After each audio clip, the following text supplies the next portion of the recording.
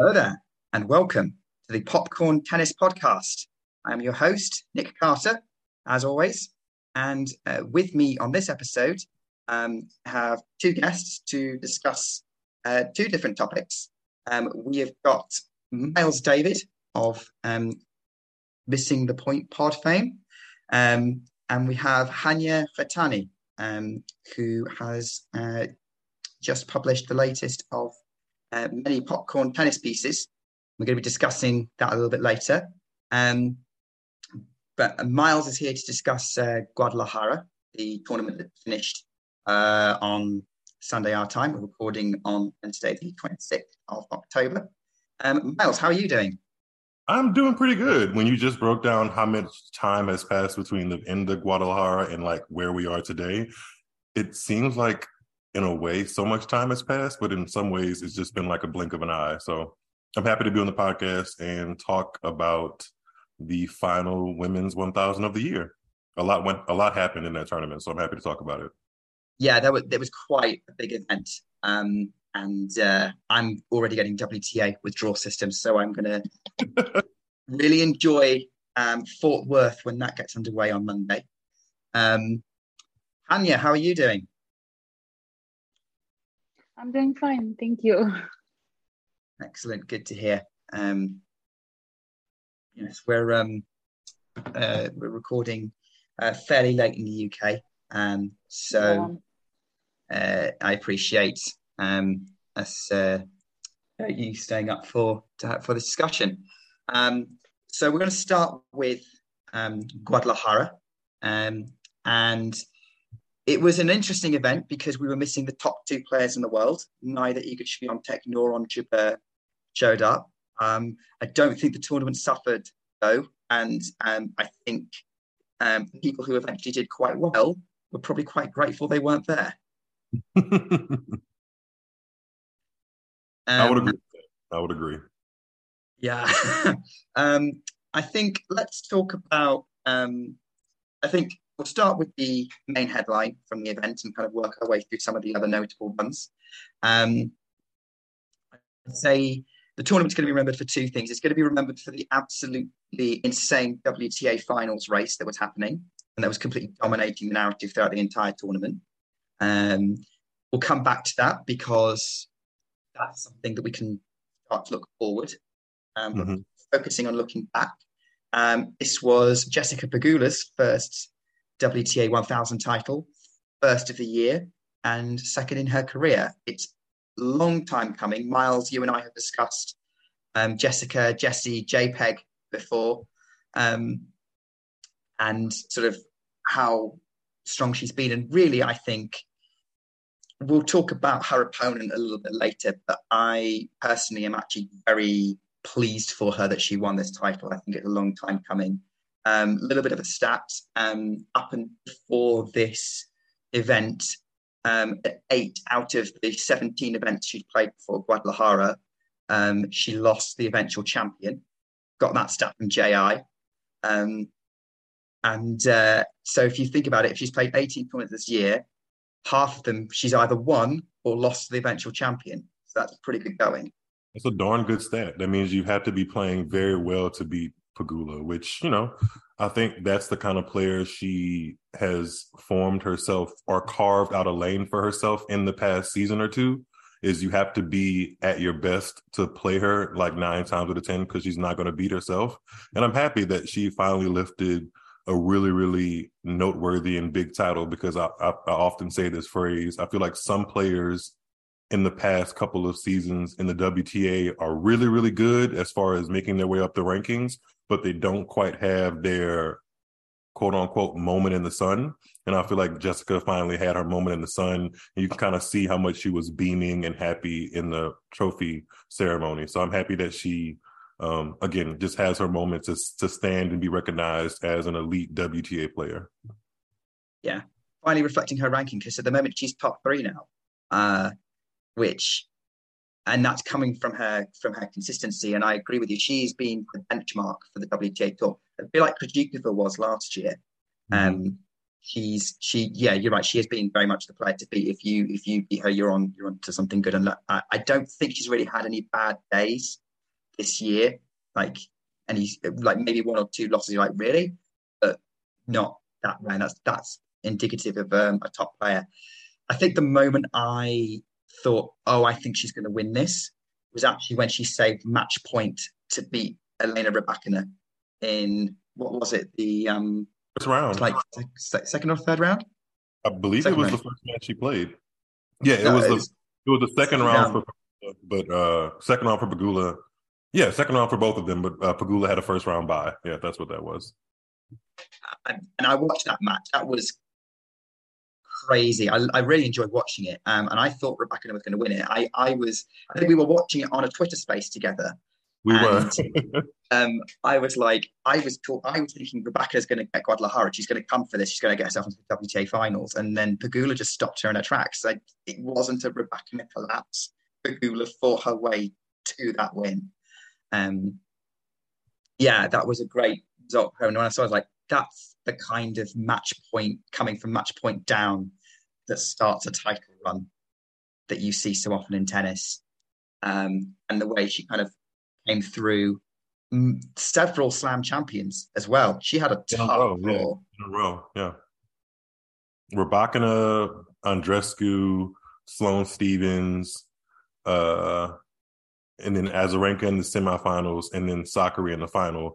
4 of those 5 players have all lifted a Grand Slam trophy. So at their most elite level, they can play championship winning tennis. So for her to beat them consecutively like that, and I don't know if she had that many. She couldn't have had that many days off, if any, because it was only a 1-week event.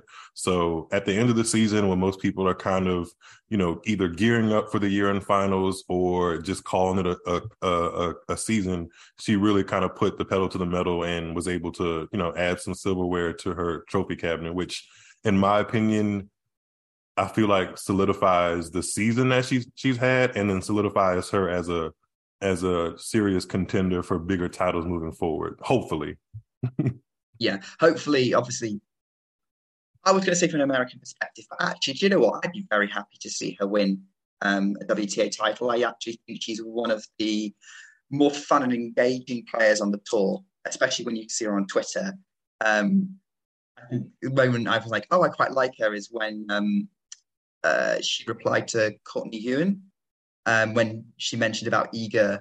I think when Iga's streak started going and got to number 1, and I can't remember what the exact tweet was, but I think Pegula replied to her thinking it was private, saying, "Oh no," or something along those lines. She got me Miami. on.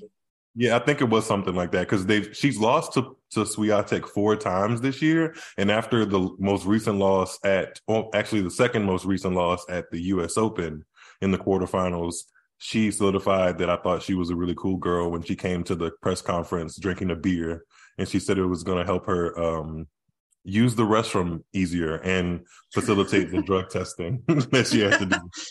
So I was on board with Jessica Pegula as soon as she did that.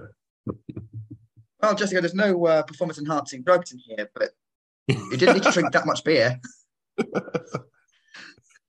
I do believe beer is supposed to make you use the restroom or something like that. It does. I think most of us who've had enough of it can confirm. I can neither confirm or deny.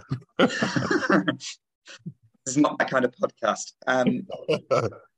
With Pegula and you talking about her and sort of the fact that she's still maintaining this level even late in the year when everyone's tired. I think that comes down to the way the game is.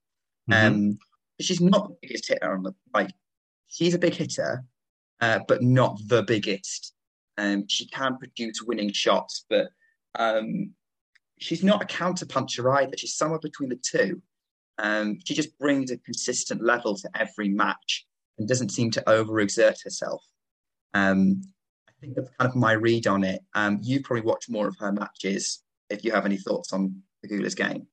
If I had to put her in a category, counterpuncher would be the category I'd just stick her in. And just watching her game a lot this season, a lot of the women that consider themselves power players or big hitters, or the women that are more tactical and use finesse, their how do I put this? Like their stroke production is interesting. And I find that Jessica Pegula's stroke production is very, very simple, which allows her to be a super effective counterpuncher, especially on her forehand. She doesn't really take a big swing. She doesn't really have a super extreme grip. She plays flat. It's just very to use a very Americanized phrase, it's very meat and potatoes tennis. She doesn't do anything super flashy. She doesn't necessarily have a shot that just can break a rally open, but she's not going to give you super head scratching mistakes that often either. So you really have to build a point consistently over and over again to end up with the win over Pegula. And that's that consistency on the WTA.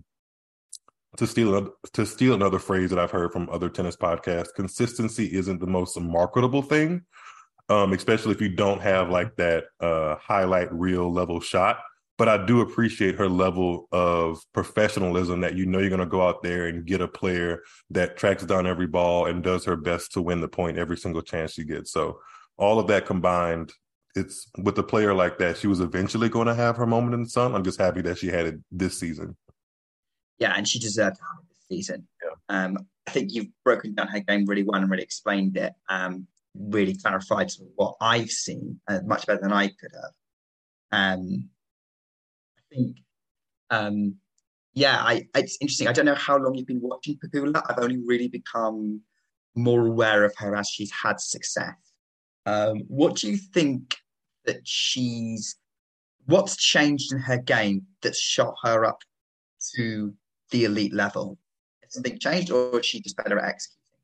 From what I've seen, I distinctly remember watching her in the 2020 Auckland final against Serena, and there's not much technically different about her game. I just think a lot of it has to do with her belief system, believing that when she goes up against players that are ranked above her, that if she plays her best, she's going to make it very difficult for them to beat her. And I feel like that gives anybody a world of confidence. I believe her biggest, like her breakthrough moment was the 2021 Australian Open where she made the quarterfinals.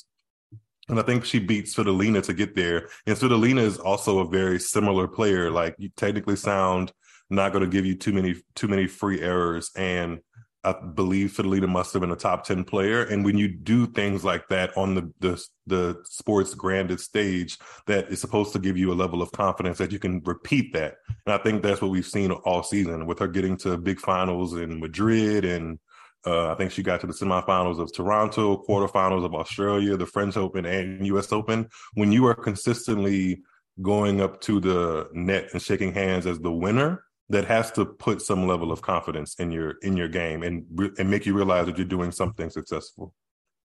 Yeah. And going back to what you were saying earlier, like consistency is underrated in tennis and as a whole, not just women's tennis, men's tennis as well. You're right, it's not the most marketable thing. It's what brings success. It's what makes someone a top 10 player is winning matches on a regular basis. I think Gula, most of the tournaments, she's won at least 2 matches. Yeah. And like 1 or 2 where that's not happened. Yeah, she's she's consistently stringing together back-to-back wins. Something that most WTA players, even in the top 10, can't seem to do. The only other person I can think of who does that on a regular basis is Swiatek, maybe Jabeur, depending on how consistent. She's had dips, but she has had multiple consistent runs throughout the year. So there's a reason those 3 are the top 3 right now.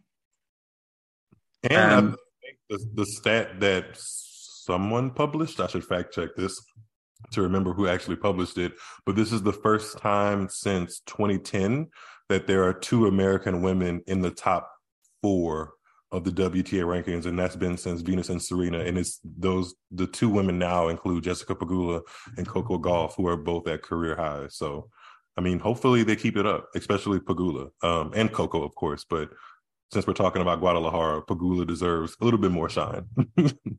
Yes, and she's not really been getting shine in comparison because, well, Gauff is the new superstar, let's be honest, of tennis. And there's something interesting about the dynamics of Pegula, especially when you look at her age. Like she's closer to 30 than she is to 25. And typically, I'm using air quotes here, but typically women, or I shouldn't say women, tennis players in general don't have their big breakthrough success as they get closer to 30. So she's not some up and coming player that you can put just that very cliche marketing tool next gen on top of. She's just very workmanlike, and I do think that there is something marketable about that, especially if you take it one step further and look at her background as a heir to billionaire parents that own like an NFL football team, the Buffalo Bills, I believe. Yeah. So yeah, Buffalo Bills. If she wanted to, and this is another reason why I respect her, if she wanted to, she could, like, if she would have played 5 years or so on the WTA tour and not really seen much success, she could have always packed up her things and be like, I'm going to be comfortable financially, regardless of what happens to me because of, the situation I was born into. But she dug into her heels and wanted her own success off of her own merit. So that to me is why I tip my hat to her a lot. Yeah, I completely agree. I think, we talked about this before. I'm really impressed by the way she's gone out and made her own name. And there are people out there who are still, a little bitter about the fact that she has money. But it doesn't bother me. I think she's got a really cool personality. She's really grounded. And I think it has come from the attitude of going out there and working hard and getting her way up to the top, grinding her way there. And that sort of really sums up her game. So I hope when it comes to US Open, she's still in the top 10. She's still a big name, and she'll get some star billing alongside people like Goff and Collins. They are probably your star. And Kenin, I suppose, as well, if she gets herself back up there. Kenin is currently playing an ITF tournament in Tyler, Texas. So hopefully this time next year, we're talking about her maybe qualifying for the year-end finals or being close. Because I do kind of miss her game in the mix a little bit. Yeah, I've almost forgotten how she plays, to be honest, because I can't remember the last time I've seen her play well. Probably 2 years ago at the French Open. She only has 4 wins at WTA level this year. 4 wins. That's shocking. That's the kind of stat that we think Emma Raducanu has. I think Raducanu may have more than that, but he has. No, she's won way more than that. She's not. She's had a pretty solid year, but we're not. She didn't play Guadalajara, so we don't need to talk about her. Someone we can talk about, and almost someone who's been in a very similar category to Pegula, that you mentioned earlier, in terms of like having that star moment, is Maria Sakkari, who lost in the final 6-2, 6-3. It was fairly straightforward. I do think I couldn't watch it because the time zone was too much of a challenge.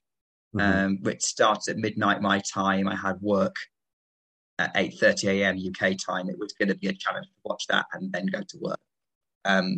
But maybe one day it will be my job. But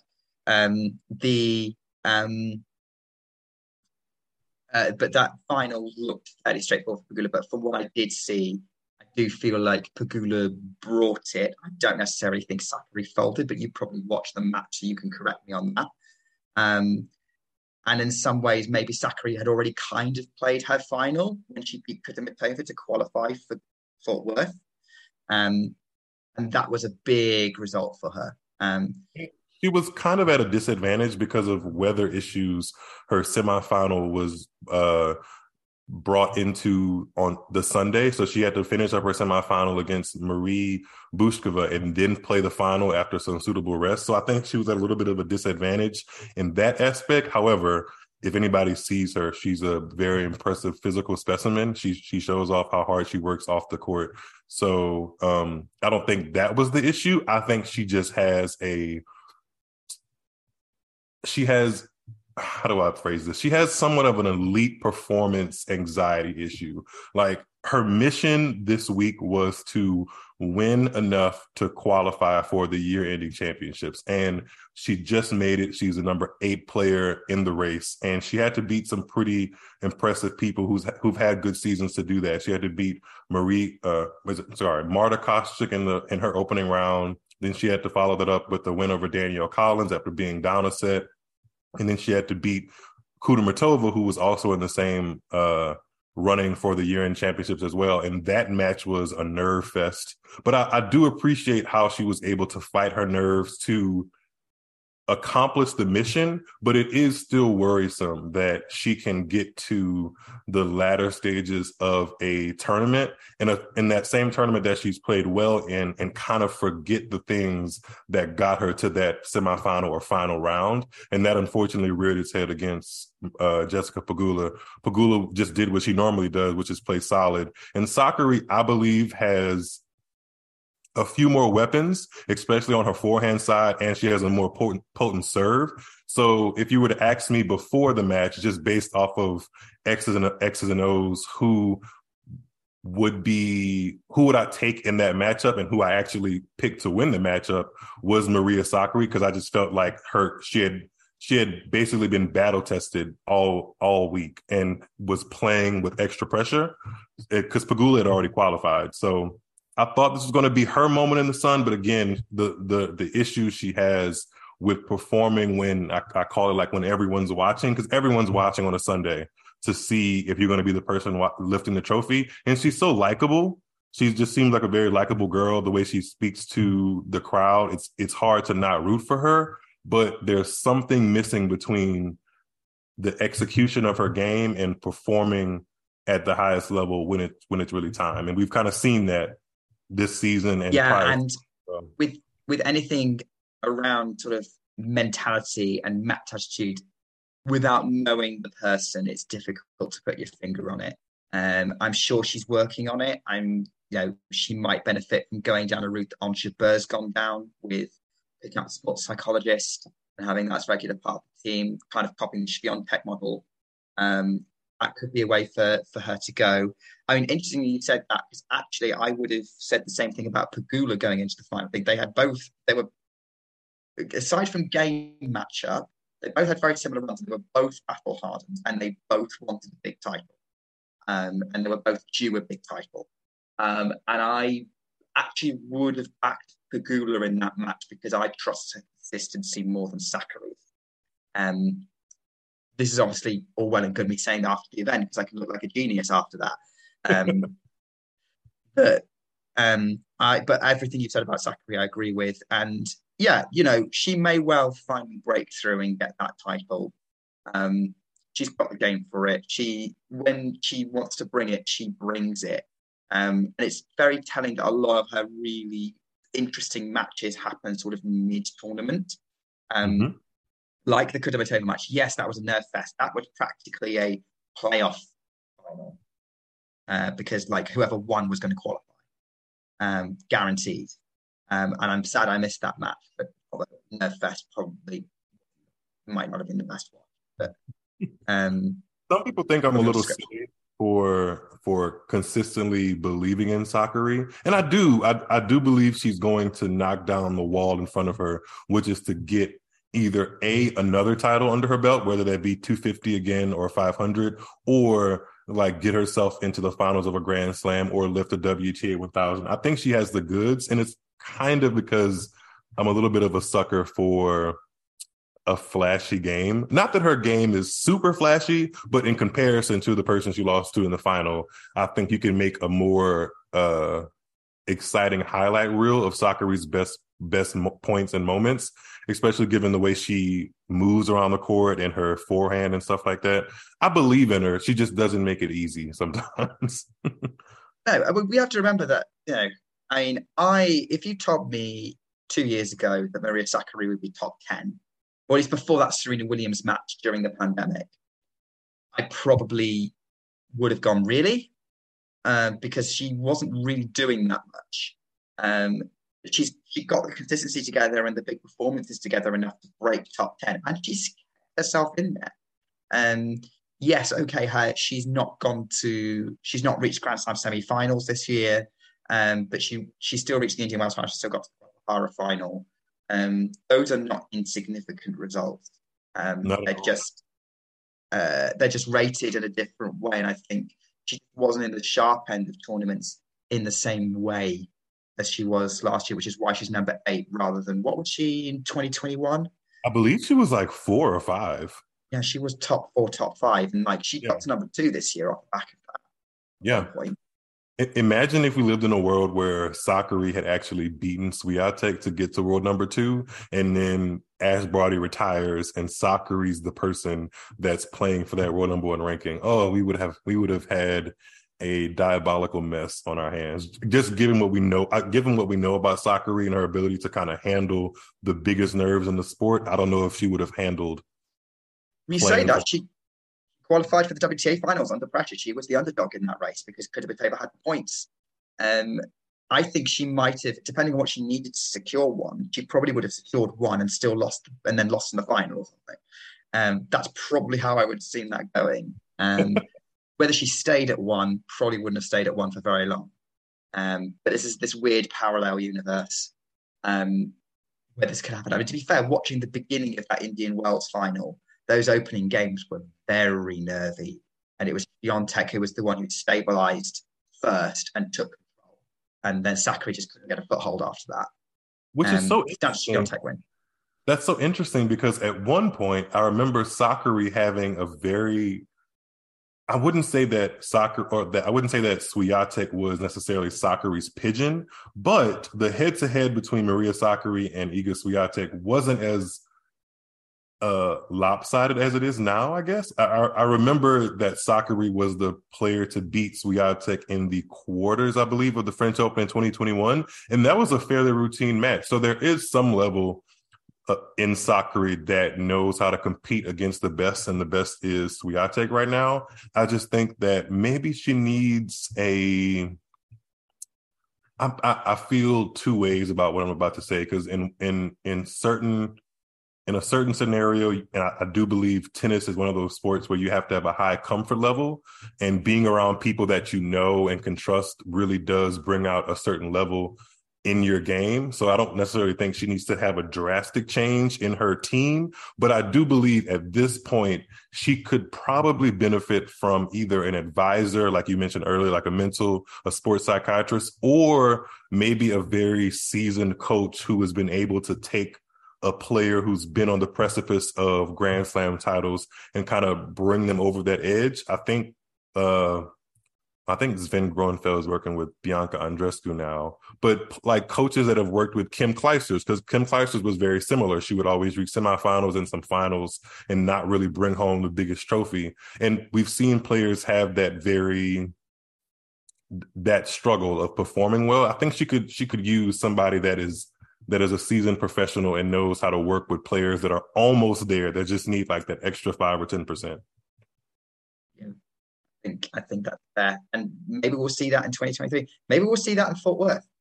Maybe. It depends on how the groups fall. Is there anyone else from Guadalajara, any other stories from Guadalajara that may be worth telling, any other players that kind of stood out to you from the event? I got like 3, but let's see if you mention them first. Well, there was an American player who raised my eyebrow by the name of Sloane Stephens. And Sloane Stephens, she has not done a lot of eyebrow raising this year, but apparently there's something that she really likes about the conditions in Guadalajara, because she won the 250 that was played there in February earlier of this year, before there was even the WTA 1000 on the schedule. But the wins she picked up this week were pretty darn good. I had her losing to the up-and-coming Linda Favritova.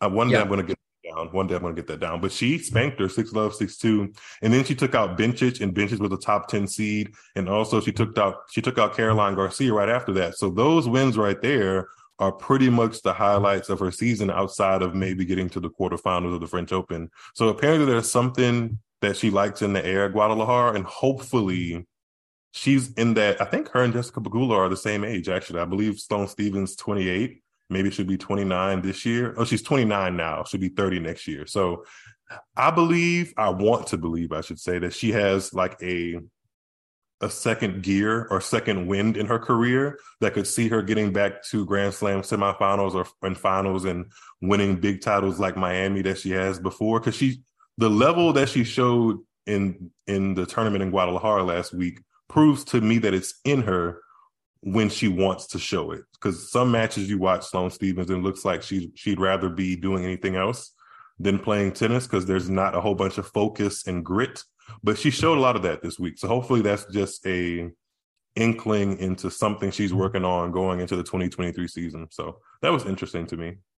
I don't think Sloane's actually had a bad season. As you said, quarterfinals of Roland Garros, 250 win. For her, okay, for a Grand Slam champion, maybe not amazing. But for how she's been the last couple of years, that's not bad. It wasn't terrible, but there were definitely some head-scratching losses in this season. Definitely some head-scratchers. I was like, wow. Even her loss to Pegula, 6-2, 6-2. I turned on the beginning of that match, and then I turned it off because I just immediately knew how it was going. Sloane was not quite there. Whereas by contrast, that win against Garcia, I loved that match. He brought it, and Garcia put up a really good fight, and it was like two really close sets, but Sloane, you could tell, had that grit that you talked about. And then that just, I think her game just completely went away when she played Pegula. She's one of those players where it's easily identifiable, like in her eyes and in her demeanor, if she's locked into a match. And unfortunately, she doesn't have a great reputation of always being locked in. But when she is, it's something to watch. Similar to someone else, I guess, wanted to shout out from Guadalajara, Victoria Azarenka. She has a way of winning and putting together matches when you least expect it at this point in her career, which is interesting because 10 years ago, almost exactly 10 years ago, she goes into the year-end finals in 2012 as like almost a player to beat. And now, 2022, she's aged a little bit. She's, of course, had a child. She's not in the mix at the very elite level of the sport. But when she digs in and looks very committed and focused, she can pick up wins. Like she beat Madison Keys in 3 sets this week. She beat Coco Gauff in a very good match. She had a win over Paula Badosa, but Paula Badosa ended up retiring, which is something we have to keep an eye on, I believe. Do you think we have to keep an eye on that? Possibly. I can't remember what the injury was. That's the problem. I never know what her injuries are.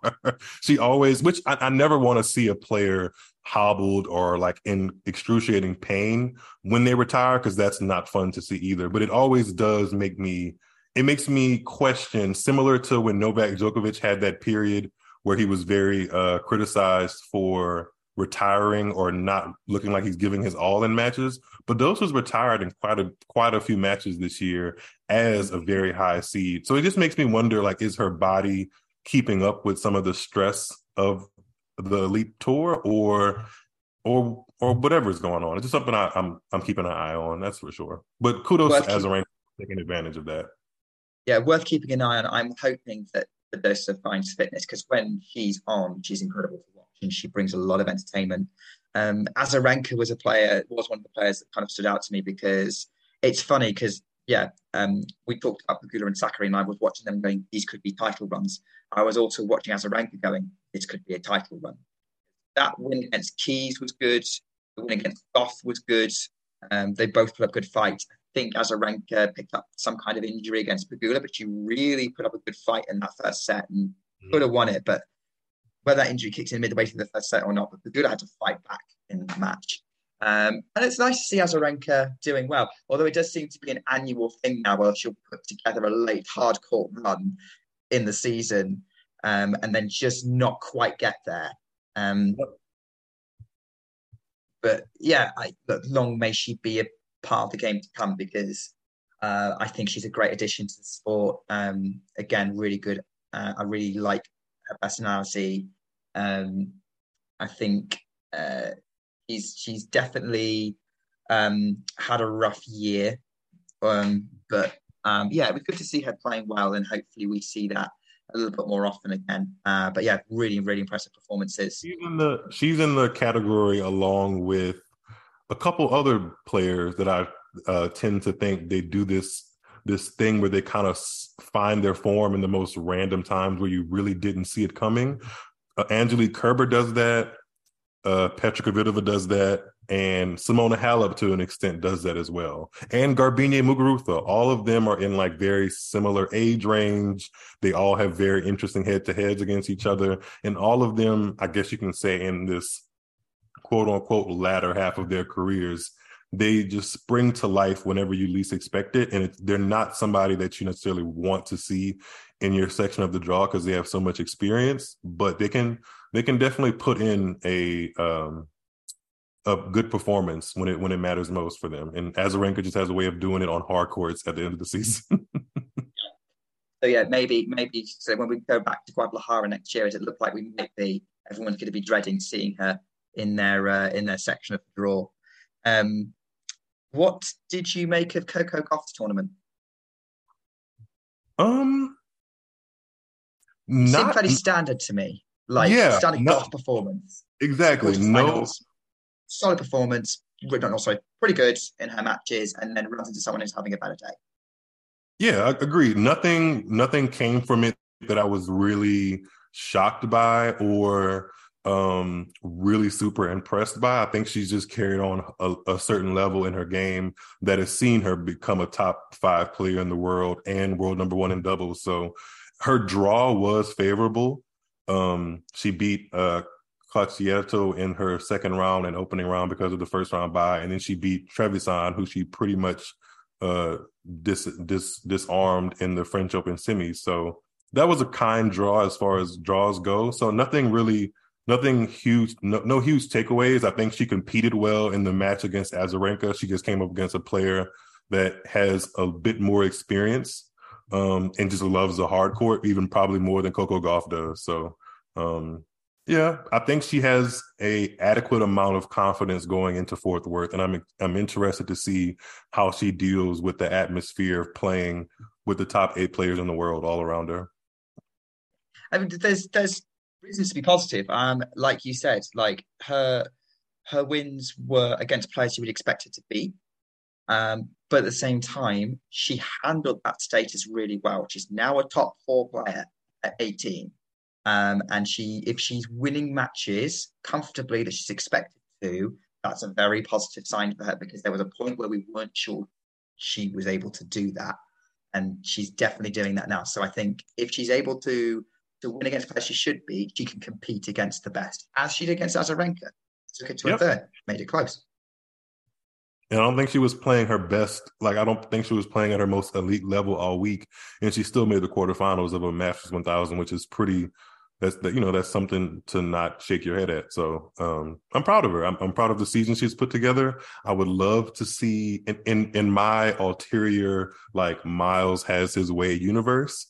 I love when a player goes into the year in the championships and like either does well or wins and then heads into the Australian Open as a player to beat and finds themselves like in the semis or finals or something like that. Hopefully, fingers crossed for that trajectory for Coco Gauff, but knowing me, I probably just jinxed her. So we've seen that. We have seen that in previous years. Like Muguruza won 2021, had a decent run in. How did she do in Australia? Actually, she might have crashed down. Yeah, I think. Ignore Muguruza, but Barty, 2019 got the semis in 2020. Wozniacki did the double in 17-18. It's definitely doable. It's a thing.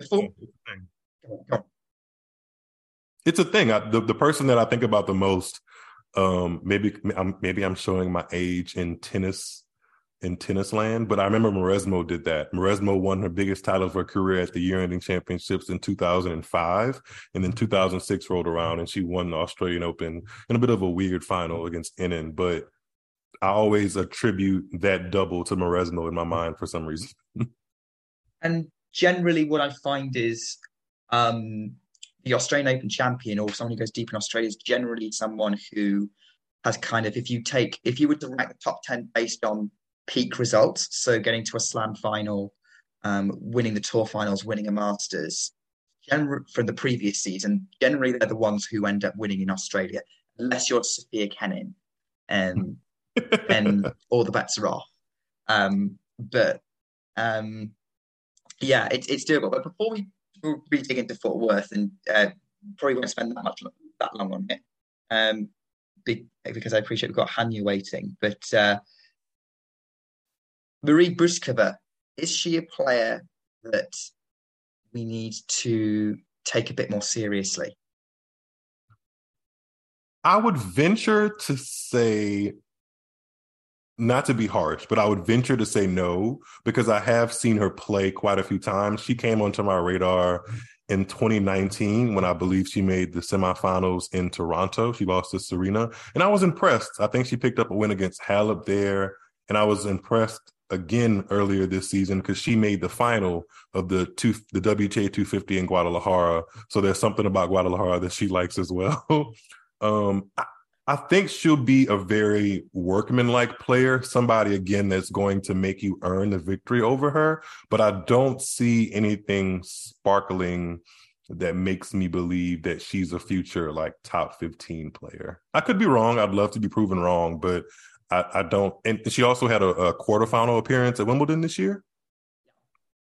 I think some of that was based off of the draw crumbling around her and her just taking advantage of it, which is, no disrespect to her. You play who you play when the draw is made out. But, I think she'll be a consistent top 40, top 30 player. I think if she's one of those players that, like, gets a top, like a number 30, number 29, 28 type of seed at a Grand Slam, we'll see what happens. But I don't expect her to be at the later rounds of big tournaments consistently.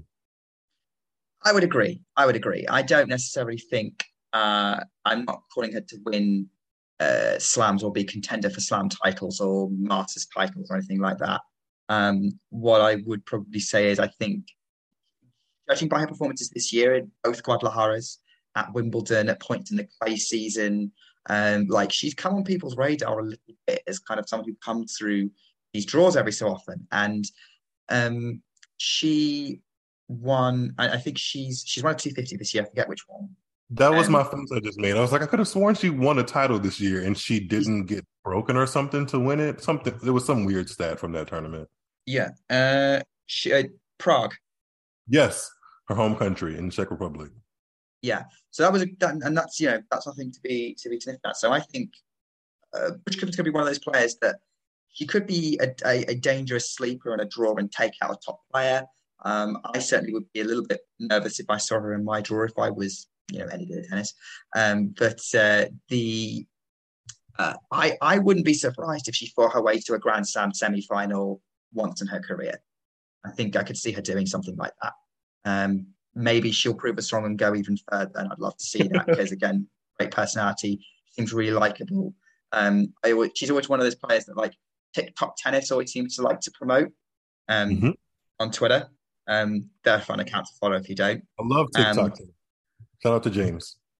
Yeah, shout out to James. Love the content. Keep it up. But yeah, I think that she's someone who's a danger, who might be nervous playing, but should be confident-ish against it. I think if she has a major breakthrough anywhere, it's going to be a little draw dependent. Not because she's another player that doesn't strike me as having overwhelming weapons, just a player that is pretty technically sound all around, and easy to root for. But again, I don't necessarily see a super high ceiling. But, Marie Bruskova, if you're listening to this, please feel free to prove us all wrong. One thing I love about tennis is I love being proved wrong. Love being proved wrong about players because nothing makes me happier than to see someone smiling and holding a trophy and me going, fair play, I was wrong. Did not see that. Okay, so let's talk a little bit, like 5 minutes on Fort Worth WTA finals. I'm excited. I love the tour finals. I love seeing the top 8 clash on a regular basis. I actually think round robin matches are so much fun all the time because there's so much tension in every match. And it's nice that a player, if they lose, doesn't necessarily go home. I think I think the narrative at the minute seems to be Iga Swiatek is going in as the heavy favourite, given that she's pretty much beaten everyone else in the field apart from Caroline Garcia, who is not having the best end of season. A lot going to depend on Swiatek's fitness, though, and how she handles the occasion of being this definitive number one going into it. I don't know if that's how you see it as well. But are there any other kind of storylines that might be sticking out to you? Like, that would be interesting to see how that develops. It definitely feels like it is Iga Swiatek versus everyone else. It definitely feels like that. But I'm interested to see how everyone else kind of deals with the lack of pressure. Because if anybody else wins it, they're not going to be the person that people really saw on paper lifting the trophy. Wouldn't it be interesting if Iga Swiatek doesn't even get out of her section, like out of a round robin section? That would be like, ooh, mind blown. And again, if she does waver a little bit at this point in the season, I would give her a huge amount of grace because she's played and won 60-something matches this season. That's a lot of wear and tear on the body. And I don't think necessarily that she loves playing indoors. And that's evident by her run in Ostrava, which is weird to say because she got to the final of that tournament, but it wasn't a typical Iga Swiatek 2022 like 6-2, 6-love, 6-3, 6-1 victories along the way. She really had to battle. And she ended up losing to Krejcikova in a very great match. But I'm interested to see how the dynamics of her playing indoors in America against people that have nothing really to lose and see how it shakes up. I believe the crowd is obviously going to go really hard for Jessica Pegula and Coco Gauff. So if she plays either of them at any stage of the match, I'll be interested to see how she deals with that pressure of not being the crowd favorite. But it's hard to say that she won't come away with the victory given the level of tennis she's shown all year and just coming off the backs of a title in San Diego. So, I wasn't aware it was indoors. I thought it was outdoors. So there you go. I need to pay more attention. No, I've just checked. It is indoors.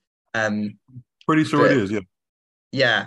Which changes my perspective a little bit because I thought it was outdoors. I was like, well, if it's outdoors, then that even cements Iga's favourite. But now I've realised it's indoors. Yeah, I can see your assessment. She might be a little bit more vulnerable. And you're right about the wear and tear on the body. Like, yeah, I would give her a pass, although a lot of people would say, well, of course you would. You're an Iga Swiatek fan. Shout out to all the people I've annoyed with that over the past year on Twitter. No apologies, but gosh, I'm going to be unbearable, aren't I?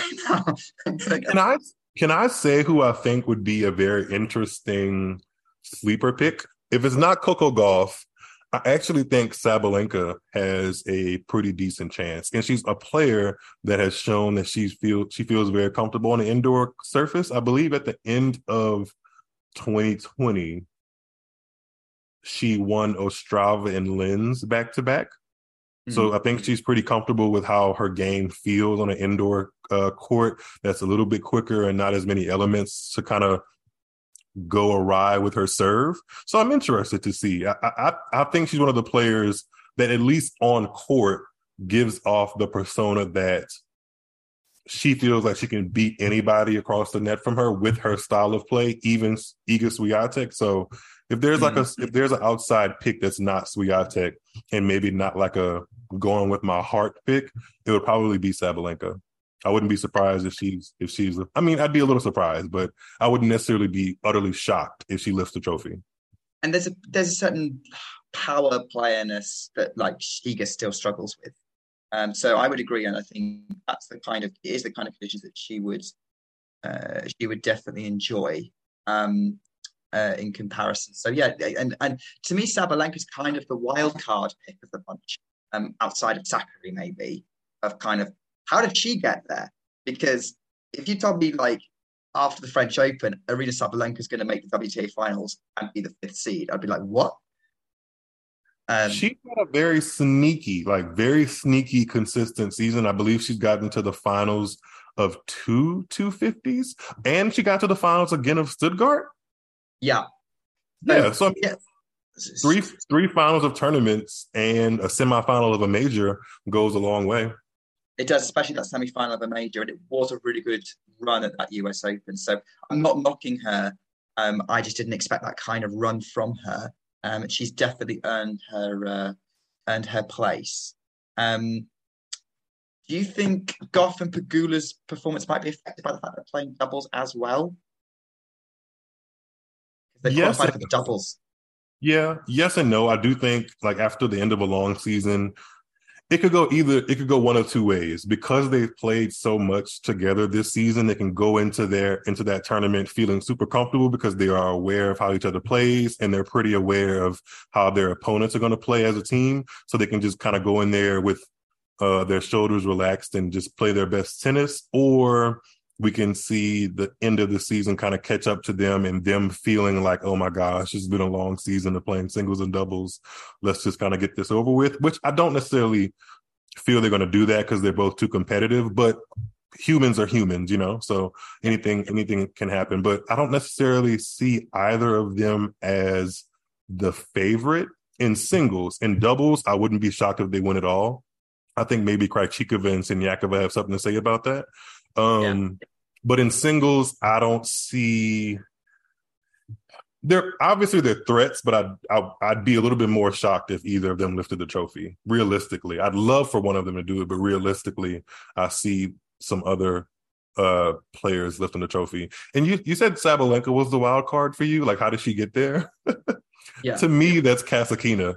I completely forget when I start naming the 8 players that Kasatkina's in there. She's sneaky good, like the most sneaky good player of this 8. Like, I just don't think about her at first when I think about elite tennis players. Not that she's bad or I think she's boring. It's just that for some reason there's a disconnect when I think about elite players that are kind of the face of the WTA. I don't think of Kasatkina yet. Yeah, I can see why. Kasatkina is someone who's massively impressed me this season. Sneaky good is a very good, very strong way of, a very apt way of describing her. Because I would put her in the counter-puncher category in terms of style of play. But she's got a little trick. She's quite tricky. She's very hard to break down when she's in the mood. She's very consistent, like Pegula. A little bit less power than Pegula, but can again counter-punch her way to some strong results that we've seen. I think with Kasatkina, I'm less surprised. I think for me, I was like, she's earned her place by that French Open run and winning in San Jose, WTA 500. And she won in Cleveland, I believe, too. Or Grand. She won in the WTA 250 the week before the US Open, I think Grand. It was Granby, yeah. Granby, yeah. She's had some very strong results over the course of the year. And for me, I quite like Kasatkina as well. So to me, I'm quite glad to see. So I don't forget she's there. I think when I'm thinking about it, if I think about sort of peaks throughout the year again, if you were to use peaks to define the WTA finals, I would have swapped out Sabalenka for Danielle Collins based on her Australian Open final run, because I think it's a semi-final plus a 500 title versus a semi-final plus a couple of runners-up. And I would say Kasatkina edges Sabalenka for me in terms of surprisingness. And Sakkari's reached 2 1,000 finals. I think Danielle Collins is someone that people are disappointed isn't there, and I can understand it. She's just not been consistently fit throughout the year. Otherwise, she probably wouldn't be. I think she's a player that is. You remember how I said Bushka was kind of draw dependent? I think Collins is a little bit body dependent, and it's not her own fault. I think she struggles with rheumatoid arthritis. So there are probably days where she just doesn't feel it the way an elite athlete should, quote unquote, feel it. And you just have to go out there and cope with that. Kind of similar to Venus Williams' autoimmune disease, where some days you're just not going to have it, and it's no one's fault. It's just kind of the burden you have to bear. So I think that kind of reared its head a little bit at multiple points during her season. So maybe she'll get there next year. Maybe. It's unfortunate for her, but she's definitely a dangerous player in any draw she's in, particularly on the hard court. But yeah, well, that was a fun discussion. I think we really dug into the sort of the players and the stories from Guadalajara. I'm really looking forward to watching the WTA finals. Really, I think we really covered everything we should. Appreciate we've been talking for an hour. Listeners, bear with us. Hopefully you've got time to listen to all of this. But the other topic that we're going to discuss today is actually nothing about anything that's sort of happened recently. But unless you are following closely, the Wimbledon ballot for tickets has now opened. And I have put my application in. Plenty of others I never put their applications in from the UK and overseas. The ticketing process at Wimbledon is very odd compared to most sporting events, at least outside of the UK, which I might mention again a little bit later. But basically, if you haven't read anything on our site, Popcorn Tennis, strongly recommend that you do. We've got some great quality content on there, including the latest piece, a really well thought out piece of work from Hanya, who I introduced earlier. So, Hanya, do you want to talk to us, just sort of summarize a little bit about the piece that you wrote and sort of where you were coming from and sort of the conclusions that you've reached? All right. So basically, what I thought of was to summarize my experience attending Wimbledon last year. And I wanted to point out what I thought was a good practice and what I thought was very outdated for a tournament that should be accessible to everyone around the world at all times, which is not. I'm dreading the day I'm going to start looking for tickets for 2023. It's going to be a mess for many reasons. I'm not sure if we should go through them now. But basically, Wimbledon, they say they want to be accessible to all the fans, but they only sell their tickets through mainly two sources, which are the ballot or the queue, which is ridiculous. You cannot simply just go on the website and choose your seats or choose the day you want to attend or choose the player you want to see. And I think that is completely unfair. That's basically why I started thinking about writing the article. Okay, yeah, and that's a fair point to come from, and it's, for me, it's one of those things where I'm quite comfortable with the status quo a lot of the time, and I have some really good stories. You haven't queued last year. I have. That's why. I have, actually. Last year, you did? No, not last year. No, I didn't queue last year. I queued in, but I queued in 2015, 2016, and 2018. And all of them were, they were long days. My queue experiences, the 3 times I've done it, very different to yours that you kind of quoted in the article. So I'll let you share that yourself. But I definitely had very positive experiences from all 3 of them. And I massively enjoyed it, particularly the 3rd time I queued in 2018. I went with my mum and we ended up meeting a Russian lady who was a PhD student at Oxford. And was a big fan of Katerina Makarova, and was going to watch her play Caroline Wozniacki on one of the show courts, which was a match that Makarova ended up winning. So I remember looking up and seeing the result and going, "Oh, our Russian friend who we just met is going to be very pleased." And then I also met 2 American guys in the queue as well. We had a great discussion about a lot of different topics. But yeah, queuing with friends or things like that can be quite a fun experience in itself. even before getting to the tennis. But on reflection and thinking about, well, actually, the logistics of queuing is really difficult. So for someone like me who doesn't live very close to London, it takes me about 2 or 3 hours on a train to get there. I'm not driving. Anyone who's tried to drive in London, I salute you. But the logistics of the only way you're going to know you're definitely going is if you queue. I completely appreciate it's a massive headache, and there are days where I wish I knew I had tickets so that I could go. So I completely agree with your assessment that I think there need to be other avenues available, but I would also want to keep the things that exist because I do see there are some strong points. My main problem with the queue is basically that they sell the ground passes through them, which is my main issue. Like, there's no reason for me to queue since 5 a.m. just to get a ground pass. It's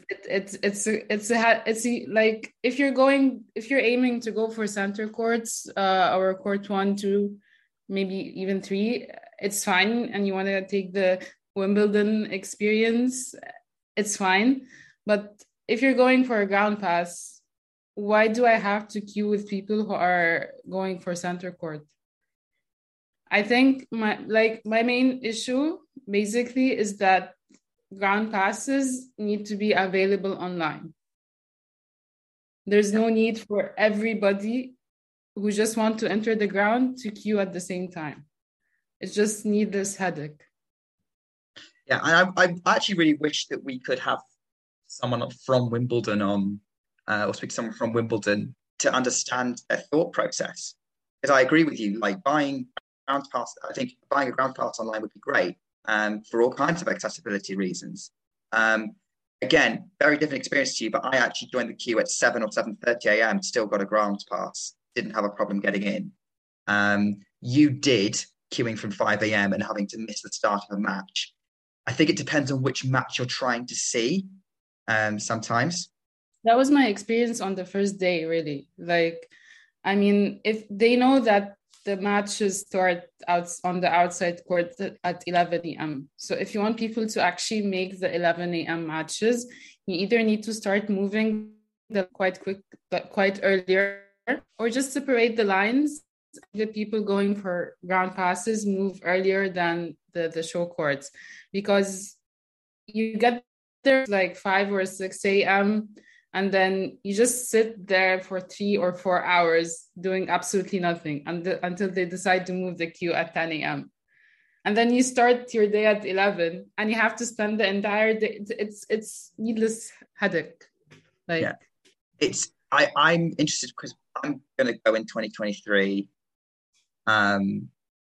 If hopefully I'm successful in the ballot, but whether I am or not, I am also going to queue because I want to do the queue again, because I want that queue experience again. And I've queued in the sun, I've queued in the rain, I've enjoyed every moment of it.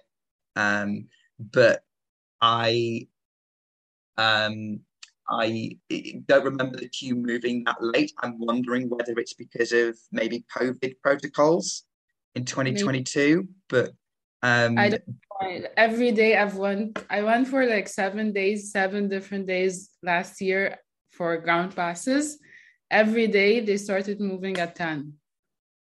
By the end of the tournament, they started getting more efficient and quicker. But like the first couple of days where it mattered the most, the 11 a.m. matches, I missed the first set of all the 11 a.m. matches. And there was no other. I'm fully expecting that in 2023, if I queue, maybe I'll have the same experience.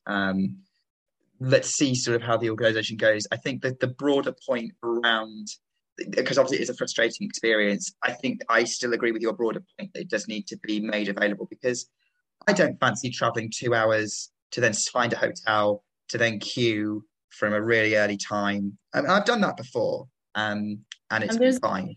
There's a really important point that they keep forgetting, is that if they want people to join the queue at Wimbledon at like 5 or 6 to get the good tickets, that means that for a large number of these fans who don't live in central London, they're going to have to use the night tube or Uber or any other transportation because the trains will not have started operating yet. So that's like extra, like more money and more headache. So why? That's my question. Why? I think it's a legacy from a pre-online era. You know, it's Wimbledon. They like to do things. They like to be the tennis tournament that is the way it always is, so you can compare it to history. And I think there's a value in that identity. But there's also a need to move with the times a bit. There are people who might need to book tickets in advance, either because they're traveling or because maybe they know it's not necessarily the easiest if they have a disability. And it's it worked back in the days before online existed, or you could buy things online. Because, well, let's face it, how else are you going to do? Ring up and ask if there were tickets. It's one of those things. So it's one of those things that, yeah, you do need to. I would agree, Wimbledon does need to move with the times a bit.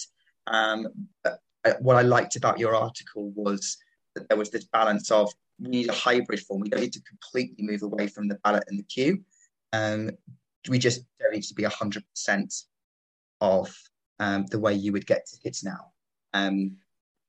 Yeah, I mean, look, I respect the traditions. If they want to be different than other majors, I respect that. They still can keep the queue and the ballot and everything. But there need to be other ways to get tickets. Like I've checked the French Open, the US Open, even Australia Open. They're very easy to navigate. They're very easy to get tickets to. I mean, maybe it's because the stadium itself, they're quite bigger. They have more access to accommodate more people. But still, like the ballot is luck. And the queue is, again, luck because it depends on when you get there. So I need something other than luck. I need to know that I can access a website where I can navigate, choose my seat, choose the day, and just get the ticket. And that's not available at Wimbledon. Yeah. I completely see where you're coming from. I think, interestingly enough, if I'm thinking about experience of getting tickets to sports events in Britain, it's a little different. In many ways, actually, Wimbledon and the way it does things is very British. Obviously, Q is one of the most iconic things about British people. It's a massive stereotype. But you know, you can still queue to get tickets for football matches, which is one of the biggest sports in the UK, especially if they're a lower league team. Ballots are also still pretty big. The only way you can get tickets for Commonwealth Games was through a ballot. The only way that you could get back in 2012 for the Olympics, I remember, is applied in the ballot, and what we got wasn't really achievable for us. But the only way to get tickets for the 2012 Olympic Games was actually through a ballot, which is interesting given it's one of the biggest sporting events in the world. So I haven't been to any sporting events other than a tennis match, a tennis tournament. But even other LTA events you buy online on it.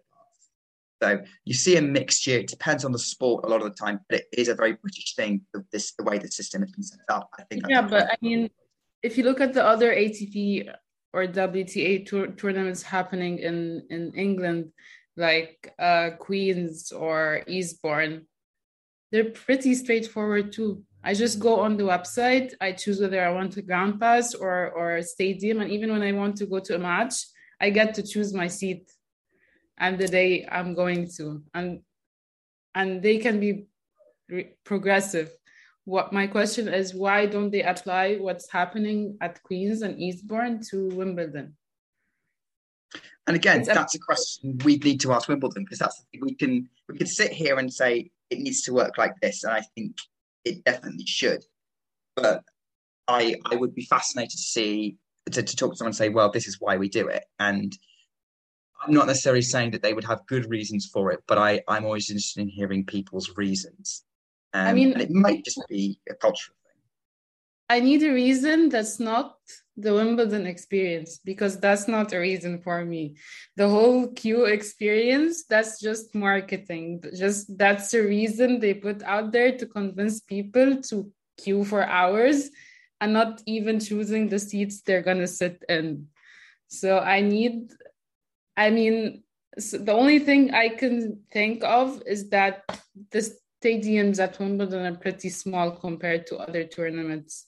So they need to make sure that the accessibility is fair, but still, I mean, the whole essence of a ballot is that it's luck and not fairness. So how is it fair?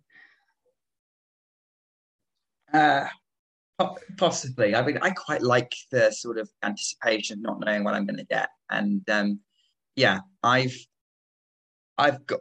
I mean, look, I may not get anything this time round, but that will kind of deal with that. I think it is fair if you've got enough people just to make sure everyone gets a ticket. Because the downside of a first come first serve online ticket is websites crash with a lot of traffic.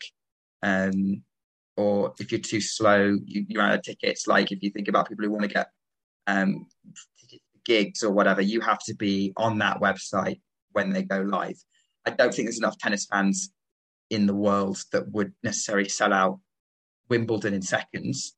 That doesn't even happen at the US Open. But there are sort of flaws to both systems, and I guess I'm kind of taking as a student, kind of to play a little bit of devil's advocate, but also just to put forward that some people do actually like the Wimbledon experience, but there are days where it does my head in.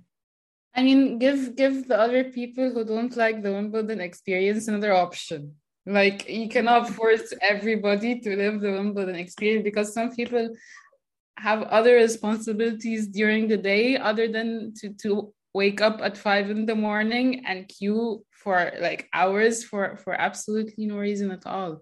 I mean, end point is I respect the traditions. However, if they want to keep it, they need to update their criteria of selling tickets to make it more accessible to people living abroad. Even I think it's very UK centric the way they sell tickets, and I think they need to think about the ground passes and how they're giving them to people, and they need to think about the fact that if you return a ticket on the website, if you buy a ticket and then return it, that's it.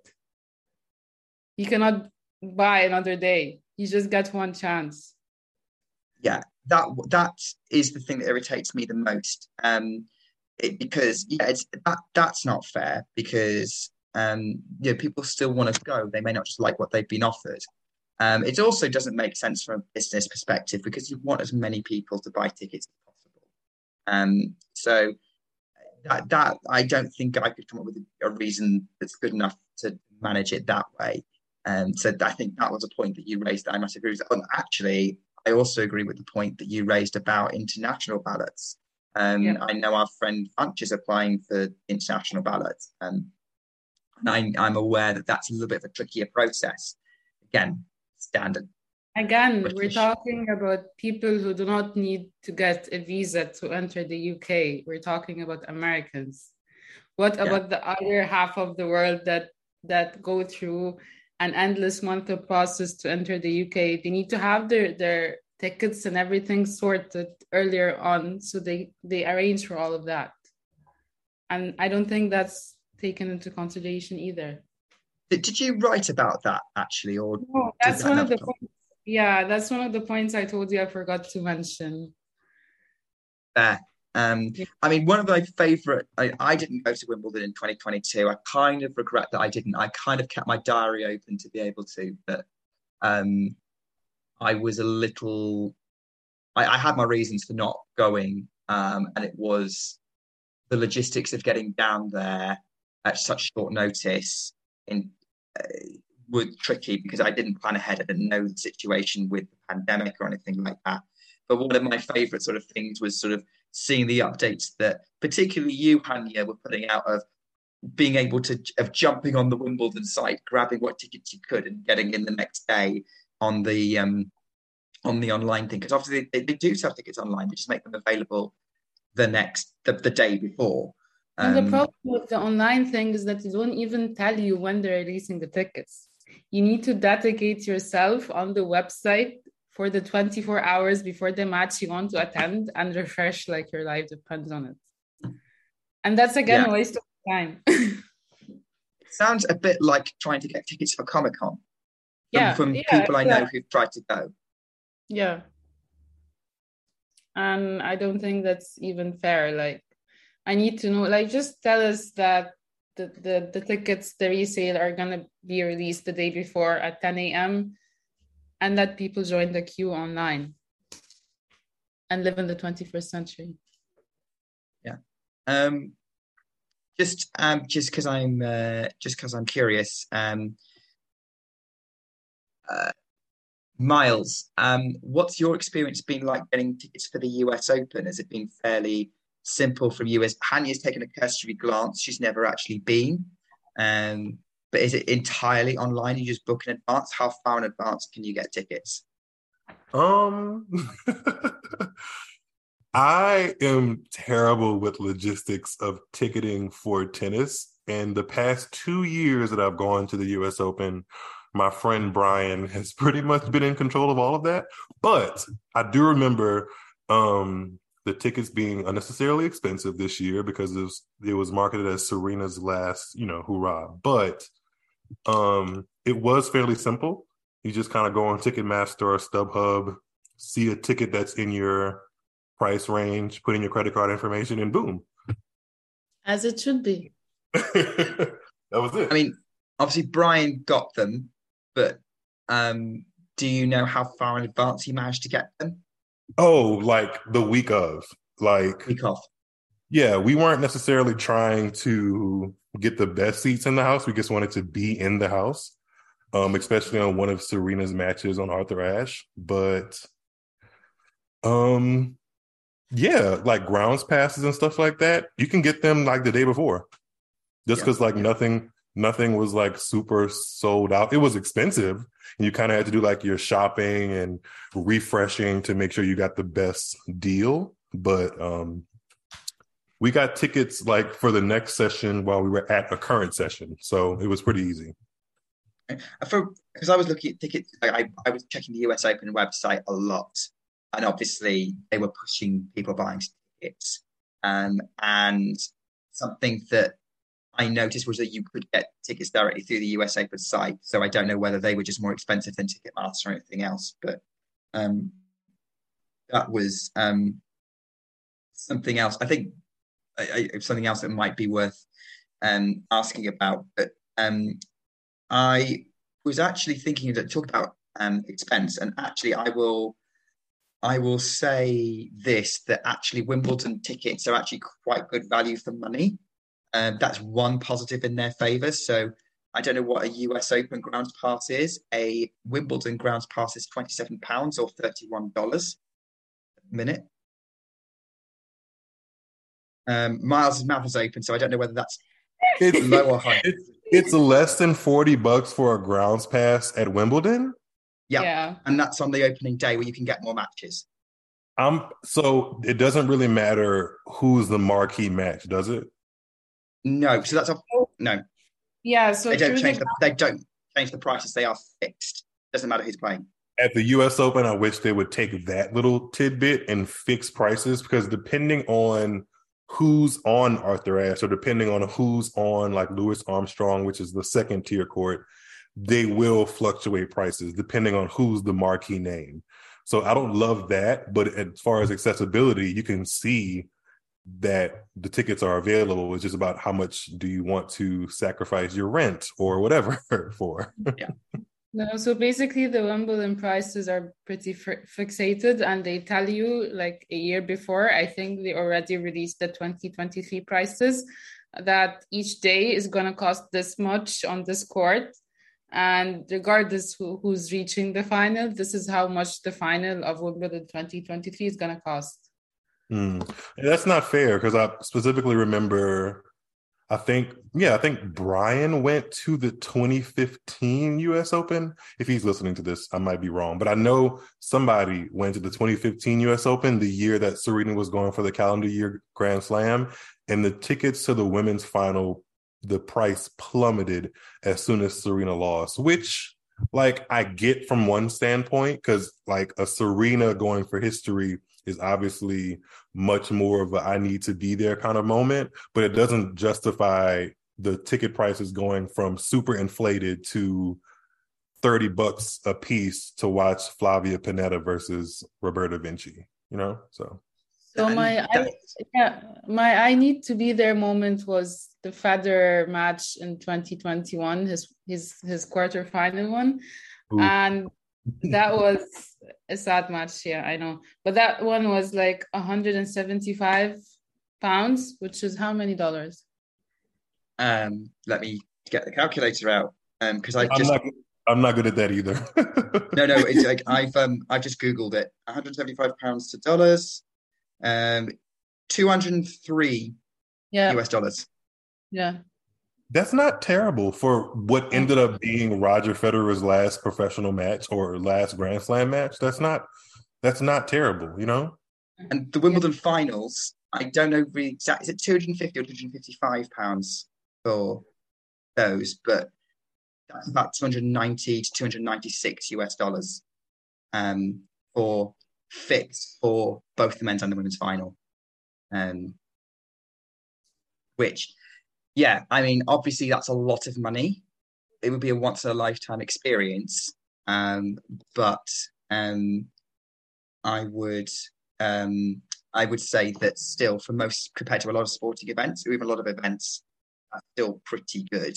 And like I said, I mean, I would quite happily spend £30 to go to a grounds part and watch whatever match I wanted outside of a show court for about 12 hours out of my day. So I think we could kind of say that even though Wimbledon basically needs to fix its logistics but keep the prices, US Open needs to keep its logistics but fix the prices. Wimbledon needs to be universal based, not UK centric. That's the summary of our discussion, basically. That's the fair conclusion to reach. So I appreciate we've probably been talking for about an hour and 20 minutes ish. So I'm happy to call it there. But I think we've had a interesting discussion. Best of luck anyone who is applying for Wimbledon tickets. I hope you get in. Hanya, I know you've applied. I've applied. Fingers crossed. I will look. Would you? I know you hate the queue. Would you at least queue with me? I will definitely. Okay, I'm gonna go every day, but like we need to offer another option for the Grand Pass. Yeah, they should definitely step into the 21st century. Yeah. They're slowly doing it, to be fair. They're slowly moving there. They'll get there eventually by about 2050, right? I don't like being negative about Wimbledon because it is my favourite tennis tournament and I have a lot of nostalgia for it. I think it's a great setup in a lot of other ways. Yeah. Sorry? Oh, sorry. Go ahead. Sorry. No, I'm just saying we're not being negative. We're just hoping for them to be more as open and accessible as they claim to be. We'll wrap it up there. Keep an eye on the Popcorn Tennis podcast feed, as in a couple of days, Shrihari will be back. Apologies if you've missed him. If you were hoping he'd be part of this discussion, couldn't make it today. But Shrihari will be back. He'll be back with Jethro and a special guest to discuss Daniel Medvedev and Dominic Thiem, who, as of this recording, are playing tomorrow. Not their match specifically, but just sort of their years as a whole. So I'm looking forward to listening to that. I just want to say thank you so much, Miles, for coming on. It was super last minute when I asked you, and I appreciate it was a bit of a panic.